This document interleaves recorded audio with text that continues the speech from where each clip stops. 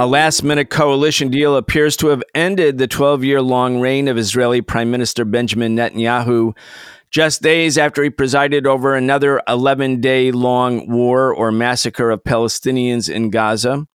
But the man set to replace him is even more right-wing, and the new coalition partners are united around only one issue: getting rid of Netanyahu. Meanwhile, the resistance of the Palestinian people is intensifying and global support for their cause is growing. We need a new system. We need a new society. We need to demand that which may have sounded impossible even a few weeks ago, but is not only realizable, but an imperative necessity.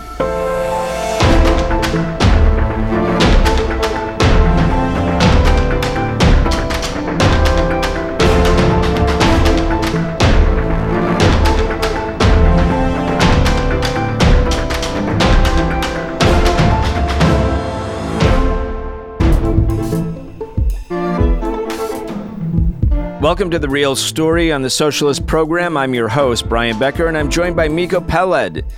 Miko is an activist and the author of several books, including The General's Son, Journey of an Israeli in Palestine, and the book Injustice, the Story of the Holy Land Foundation 5.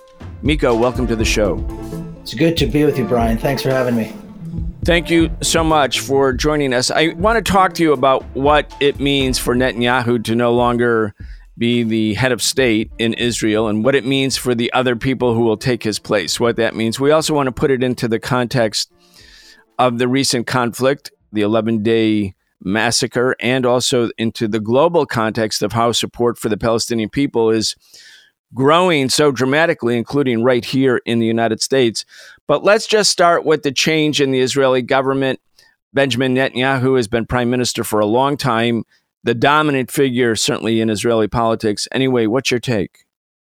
I would say that it's too soon to lament his or celebrate his passing. He's not done being prime minister yet. This new patchwork of parties that is calling itself a coalition is still short of the 61 majority that they need. It's still not clear if and when they will be able to see if they actually can get a vote in the chamber, because there's an issue with the Speaker of the House and the replacement of the Speaker of the House. There are lots of tiny little details that are still need to be ironed out before Netanyahu leaves, and he's putting his full political weight, which is not inconsiderable, to fracture this very strange patchwork of political parties that are united, like you said, by only one thing, which is to get rid of him. And then the actual coalition itself, in terms of their political agenda, is going to be led by a man who's absolutely dedicated to the ethnic cleansing and the expansion of settlements in the West Bank and, of course, all other parts of Palestine, and a Palestinian political party and other kind of left Zionist parties that still believe in peace with the Palestinians. So there's a long way to go before Netanyahu is out, if he indeed ends up being ousted. Let's talk about the strange bedfellows, the two principal parts of the opposition where they would, and let's go over the personalities, including Naftali Bennett, who would, if the arrangement goes through as predicted, and again, you're suggesting maybe the predictions are premature, he would be prime minister for the first 2 years, and then he would be replaced by a leader of the second party. Just talk about who they are. Well, to begin with, we have to understand that this is an absolutely absurd proposition. It's never happened before. It's unprecedented. Naftali Bennett comes to the table with 6 seats in the House. The only reason he's even in this position is because he was invited to this coalition by Yair Lapid, who heads the second largest party in the chamber, in the Knesset, with 17 seats. Now, normally that guy, if he manages to put together a coalition, becomes prime minister. He has given that up. He has given that up for the first 2 years, and he's giving it to the guy with 6 seats just to have this coalition come through. And this guy is his ideological and political nemesis. It's an absolutely absurd reality. Imagine Joe Biden being elected and then asking Donald Trump to be president for the first 2 years. It's that absurd. But when everybody's motivated by one thing, which is to unseat Netanyahu, then sure, Naftali Bennett made a very smart move. Again, now, within that coalition, another thing that I believe is going to be a serious problem for them and indeed may cause them to fall apart is the fact that there is another unprecedented move. They're relying part on the votes of a Palestinian party. Now, the Palestinian party, their constituents are the Palestinian citizens of Israel. Naftali Bennett wants to take away more of their rights. Naftali Bennett does not believe in allowing, for example, the some 200,000 Palestinian citizens of Israel who live in the south, in the Nakab, that their villages should be recognized, that they should have access to water and land and roads and any kind of rights. And this guy, the Palestinian, these are his constituents. So he wants to get all these deals for them. Naftali Bennett wants to prevent all of that. Again, Naftali Bennett was the head of the settler movement in the West Bank. These are absurd bedfellows, you know. And on top of that, they get Netanyahu breathing down their throat, doing everything he possibly can. Now, in the history of Israeli politics, anyone who ever had to rely on what they call the Arab vote, even if it's just by abstention, even if they just abstain and not vote against them, is just a stain that they can never remove. And they've always done everything they could to avoid that, even at the expense of giving up power. So it's very, very strange reality there right now. And again, I think Netanyahu is going to benefit from this. I don't see him leaving anytime soon. Interesting. So the Palestinian, the Arab party, is it the Ram party? Yes, they actually represent the Islamist movement in Palestine, in 1948 Palestine, so among the Palestinian citizens of Israel. So this coalition, which is led by Naftali Bennett, at least for the first 2 years, even though he has only 6 seats in the Knesset, and Bennett is, committed to the complete ethnic cleansing of Arab and Palestinian people from their homes and their villages, they'd be in a coalition with an Arab party, a Palestinian party, the Ram party, an Islamist political party, just days after this 11-day-long war, which included Arab and Palestinian people within Israel proper, I'm using air quotes, were involved in also both insurgency, uprising, and also fending for themselves against racist Zionist mobs. Yeah, how would that play within the Palestinian community? Would it, because it would be the first time that an Arab party was allowed into such a coalition, it would be acceptable? I mean, you can read it both ways. I mean, another Palestinian citizen of Israel who's in another party, in the Meretz party, she was interviewed today and she said, for the first time we have 8 members of Knesset and we are, in the coalition. And I'm thinking, well, this is nothing to be proud of, Mansour Abbas, as far as I know, is afraid to leave his home without protection because everybody hates him. He's basically a turncoat. Now, there are people within that community that think, hey, yeah, you know what? Maybe we can get a little something here and there and it's worth it. I was just there. I just got back last night. This is the first time the Palestinian citizens of Israel are not only afraid of the authorities, but afraid of walking down the street. They're afraid of mobs. They're afraid of lynching. I know people who work in hospitals in very important jobs, among Israelis, and are afraid to go to work. Women who are covered, who wear hijab, Palestinian women are afraid to go to work. Men are worried about the fact that, they have an accent. They speak with an Arabic accent when they speak Hebrew, and it's very easily recognizable. And they're driving their cars, and what we've seen over the last 2 weeks, and, typically what will happen is Israeli mobs will lynch them, and then they get arrested. The Palestinians will get arrested, and then they're thrown. And again, I was just at a courthouse maybe a week ago in Bir Saba, in the Nakab, in the south, where Palestinians were, they were being held, and there was a hearing whether or not to release them or hold them longer because the authorities, particularly the secret police, the Shabak, want to keep them longer to interrogate them. So all this is happening, and this guy now wants to jump into a coalition, not just with Netanyahu, which is horrifying enough, but with Naftali Bennett, who is like Netanyahu, the upgraded version, really, when you think about it, in every way, politically, and is a settler. He comes from the settler movement. He's the first Israeli prime minister, wearing a yarmulke, wearing a kippah, and coming from that part of the Zionist movement. It's very hard to imagine that this could succeed. And all the promises they gave Mansour Abbas, initially, supposedly for his constituent, recognizing some of the unrecognized villages and funding and all, and preventing some of the racist laws against Palestinians who build and so on. Those are going to go by the wayside. They're not going to keep any of their promises. It's absolutely clear that they're not. So it's very hard to imagine that anything good can come out of this other than, anything good at all. It will succeed if Naftali Bennett is really smarter than Netanyahu somehow and can really keep this coalition together.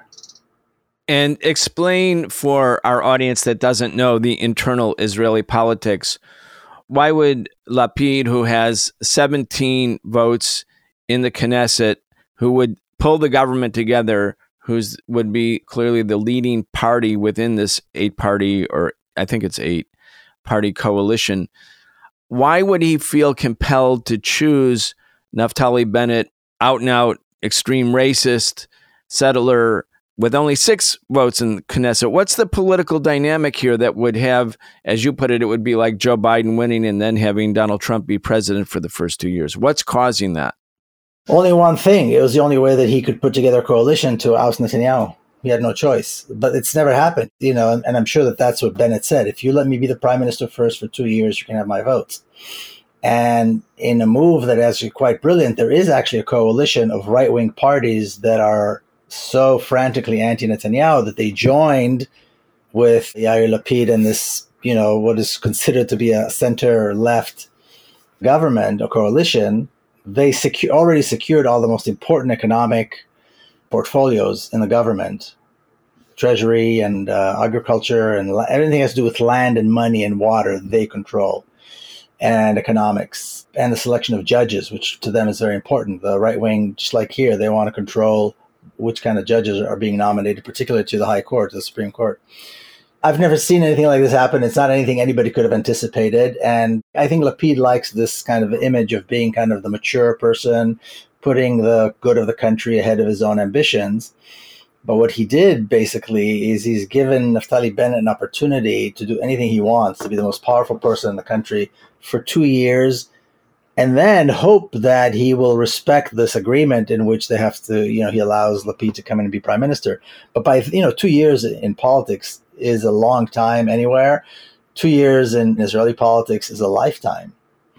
So all kinds of things can happen. And actually, I think this is kind of a laundering of Naftali Bennett, an opportunity for him to repair his image as this kind of a racist right-wing settler and build himself as a statesman, And that's very dangerous because the kind of statesman that he is going to be is just a horrifying thought. They're already talked about the annexation plan of Area C in the West Bank during the Trump administration, and then Netanyahu put it to rest a little bit because he had these normalization agreements with all these Arab countries in the Gulf. Now they're bringing it back, but they just changed the name. They call it supervision of Area C, not annexation, but it's basically annexation. So all of these left-wing and center-left parties, supposedly Zionist parties, are going and following Naftali Bennett. They're going to allow him to do all these things. Like I said, it makes no sense. It's unprecedented. I have very, very little doubt that Netanyahu is going to come out ahead of this. So for American audience, it would be like, think back to David Duke in 1992, the Grand Wizard of the KKK. He took off his white robes and he ran as a Republican for governor and he almost won. But it was the same David Duke. And the oddity here is that the center-left Zionist parties are actually now willing, in order to get rid of Netanyahu, to support such a person as the prime minister of Israel for the next 2 years. The New York Times seems to be pretty excited. Netanyahu rivals agree on Israeli coalition to oust him. And then the first paragraph or two, Miko, I'm going to read to you and get your comment. Israeli opposition parties announced on Wednesday that they had reached a coalition agreement to form a government and oust Benjamin Netanyahu, blah, blah, blah. The announcement could lead to the easing of a political impasse that has produced 4 elections in 2 years and left Israel without a stable government or a state budget. If Parliament ratifies the fragile agreement in a confidence vote in the coming days, it will bring down the curtain, if only for an intermission, on the premiership of a leader who has defined contemporary Israel more than any other. Anyway, Miko Peled, your response to the Times. Well, all this hyperbole and drama aside, First of all, like I said, it's too early to make any kind of announcement, number one. Number two, they're right. There hasn't been a budget. So the Israeli government, the state has been functioning without a budget, for several years now, because all these elections and the whole political process has really come to a standstill. The Zionist perception right now, or the Zionist, state of mind, is that there are no Palestinians. So they talk about the economy, about budgets, about security, about water, about social issues, about poverty. They only talk about the Jewish population. Now, more than half of the population that is governed by the state of Israel are Palestinians. Their needs, their conditions, their rights, the level of their poverty, none of that is being addressed, and it's far more severe than anything Israelis are experiencing. So if we're talking about poverty, the poverty levels among Palestinians are far higher, whether they're Israeli citizens or whether they are not, because there's all kinds of status that Israel has given Palestinians. It's far worse. Of course, they have very few rights, even the ones who have citizenship. Access to water, access to medical care under normal circumstances. Forget the bombing and forget, the lynching. I'm just talking about normal circumstances. Access to roads, access to education. All of that is practically denied Palestinians by the state. So all the New York Times is looking at is through this very narrow, very myopic, Zionist perspective. They're completely ignoring more than half of the population. We're talking about millions and millions of people. Some of them are citizens of Israel. Some of them live in an open-air prison in Gaza and are being bombed on a regular basis and slaughtered. Some live without rights in other part of Palestine. And then there's another 5.5 million who live in refugee camps and are not even allowed to return, languishing in camps. And none of this is being mentioned as though they don't exist. The big mistake here is that nobody's paying attention to the bigger picture. Everybody's focusing on this gossip nonsense. Netanyahu, yes, Netanyahu, no, and not saying, well, wait a minute, there's a much, much bigger picture here. There's a much more severe situation here. It's a cinder block. I mean, they're sitting on a barrel of explosives. I mean, Netanyahu lit the match over the last few weeks, and we saw what happens. We haven't even begun to see how bad this can be. And, we're coming on the anniversary of this 1967 war. And some of the images that we saw over the last few weeks during this uprising were flames around the Al-Aqsa Mosque and Israelis dancing in the plaza just below in front of the Western Wall. The most iconic sentence and the most iconic images out of the 1967 war is the taking of what they call the Temple Mount in the old city of Jerusalem. The most iconic sentence is the commander of the brigade that took the old city, where he says, the Temple Mount is in our hands. And the sense that there has to be some kind of a Jewish, building structure there that replaces the Al-Aqsa and the Golden Dome of the Dome of the Rock. It's like a national yearning among Israelis that has nothing to do with religion. And it's very, very dangerous because Naftali Bennett is precisely the kind of guy that would want to see this happen under his watch. So we may very well be facing a catastrophe that we can't even imagine, where this ancient mosque, this iconic image of Jerusalem, Al-Aqsa and the Golden Dome, are destroyed and replaced with some kind of a, so-called Jewish temple. This is, the things that are coming up may well be catastrophic, even beyond our imagination. Miko, you've been on the old show Loud and Clear numerous times, and I've asked you this question, but you're on the Socialist Program. We have a new audience, and most of our audience are young people, 80% probably under the age of 35. And I want them to just hear your story very quickly, because you were born in Israel. I believe you were born in Jerusalem, and your father was an Israeli general. Your grandfather was a major figure. Just talk a little bit about your father and grandfather, and then also how you, as a Jew, as an Israeli citizen, came to be such an advocate for the rights of the Palestinian people, a partner in the struggle to free Palestine. Yeah, sure. Well, I'm glad to know that you've got such a young listenership. That's great. I think that the short version of the story is, as you said it, I come from a privileged Zionist Israeli family.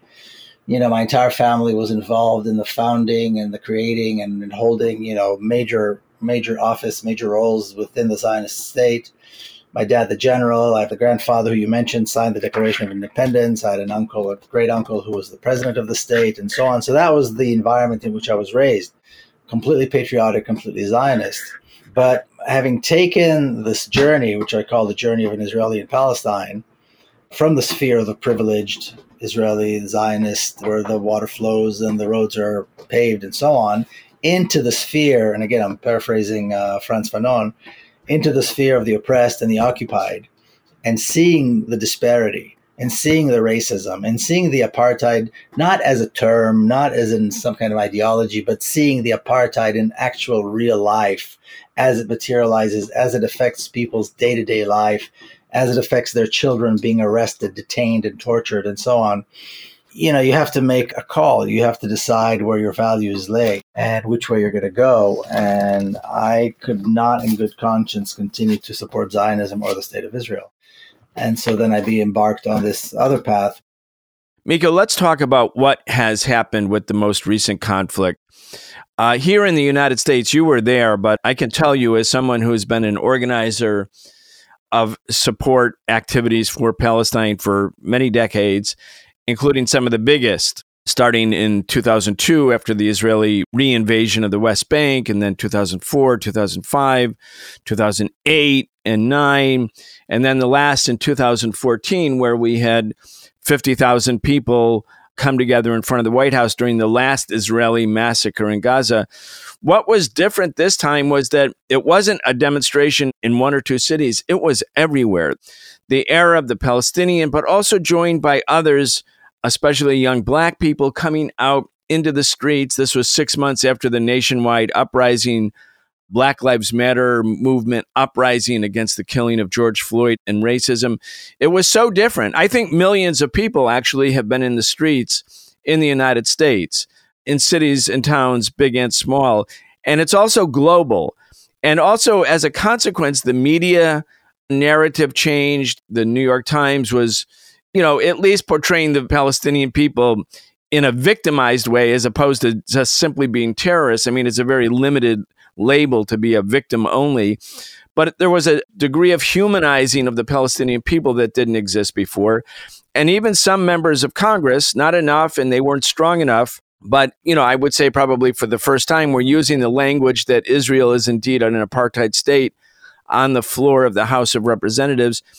This is a change. And I wanted to, because you've been doing this for so long, writing about it, speaking about it, I want to get your assessment of where we are right now. I think what you described is, and actually I was very happy to hear that you were involved in some of the protests, because that usually means big numbers. You're absolutely right in what you just said. I mean, there's a change. And I'll tell you what I saw over there that demonstrated to me that there's change. The Secretary of State Blinken was in Palestine. He was in Ramallah. And besides the usual meetings with, authorities and the formalities, he met with 4 real, on-the-ground, actual Palestinian activists. One from Hebron, one from Gaza, one from Jerusalem, one from Jericho. The one from Hebron is a friend of mine, Issa Amro, who also runs one of the most effective grassroots resistance organizations in Palestine, Youth Against Settlements. And I met Issa immediately after the meeting in Hebron. I assumed it was going to be some kind of a handshake and maybe a photo op just to say, hey, you know what, whatever. We know that you exist. This was a serious meeting. They all spoke. They spoke for 20, 25 minutes. They told Blinken exactly the types of things that they needs to hear. Issa Amro himself was heavily criticized by everyone, from Breitbart to God knows who, people on the left, and in Palestine too, for taking the meeting.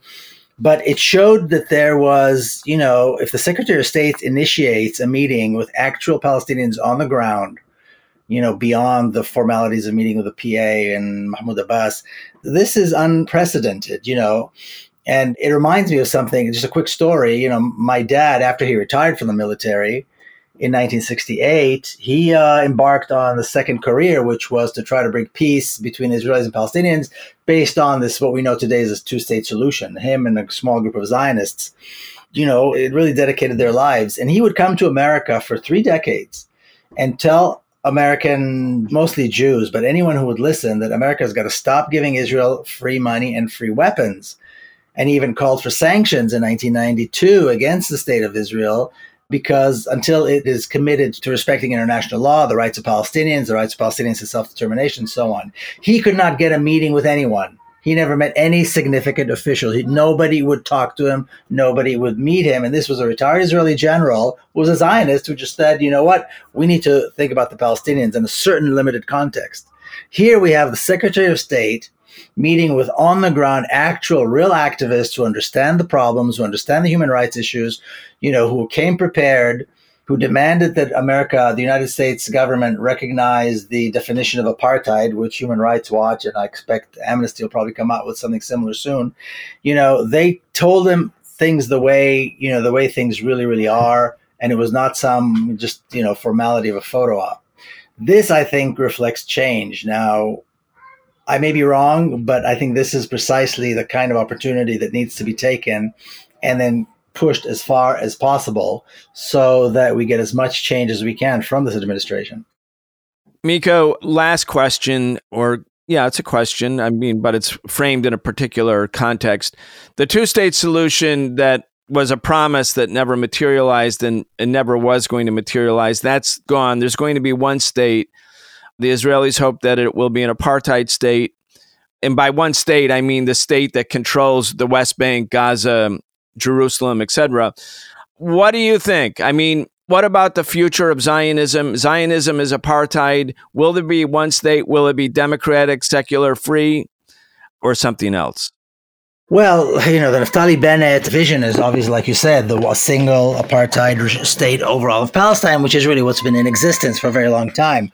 I think if we do our job and we keep working as hard as we possibly can, there's absolutely an opportunity to establish a real democratic, liberated Palestine, decolonized Palestine with equal rights and the return of the refugees. That is absolutely a possibility. If and when that happens, it all depends on us as the people who are out there talking, being on the ground, protesting and doing everything we can to influence. We need to come to a point where American politicians not only support boycott and sanctions against Israel or BDS, but actually push for it and demand it. We need to come to a point where American politicians are embarrassed that they ever thought of being Zionists, that people understand that there should be zero tolerance to Zionism, just like there should be zero tolerance to anti-Semitism and all other forms of racism. That's exactly where we need to be pushing. And if I think we're successful, and again, it's up to us, we've got to work very hard to be successful. But if we do, then we absolutely, I believe, we'll see a liberated, democratic Palestine with equal rights. I want to encourage everyone who's listening to this show to go to your website. It's mikopeled.com. That's MIKOPELED.com. You can join the Miko Peled newsletter. Miko is an author. He's a writer. He's a speaker. You can find his books there. You can hear webinar series. If you want to reach out to Miko and see if he is available to come to your campus, to your high school, to your community, you can do it. Go to mikopeled.com. You're listening to The Socialist Program. We will be back Tuesday. You've been listening to The Socialist Program with Brian Becker, where we bring you news and views about the world for those who want to change it. If you enjoyed the show, subscribe on your favorite podcast app and follow us on Facebook, Twitter, and Instagram. We can only continue our work bringing you high-quality news, analysis, and history with the support of our listeners. Connect with us and become a patron at patreon.com/The Socialist Program and receive an invitation to participate in an exclusive monthly seminar with Brian Becker.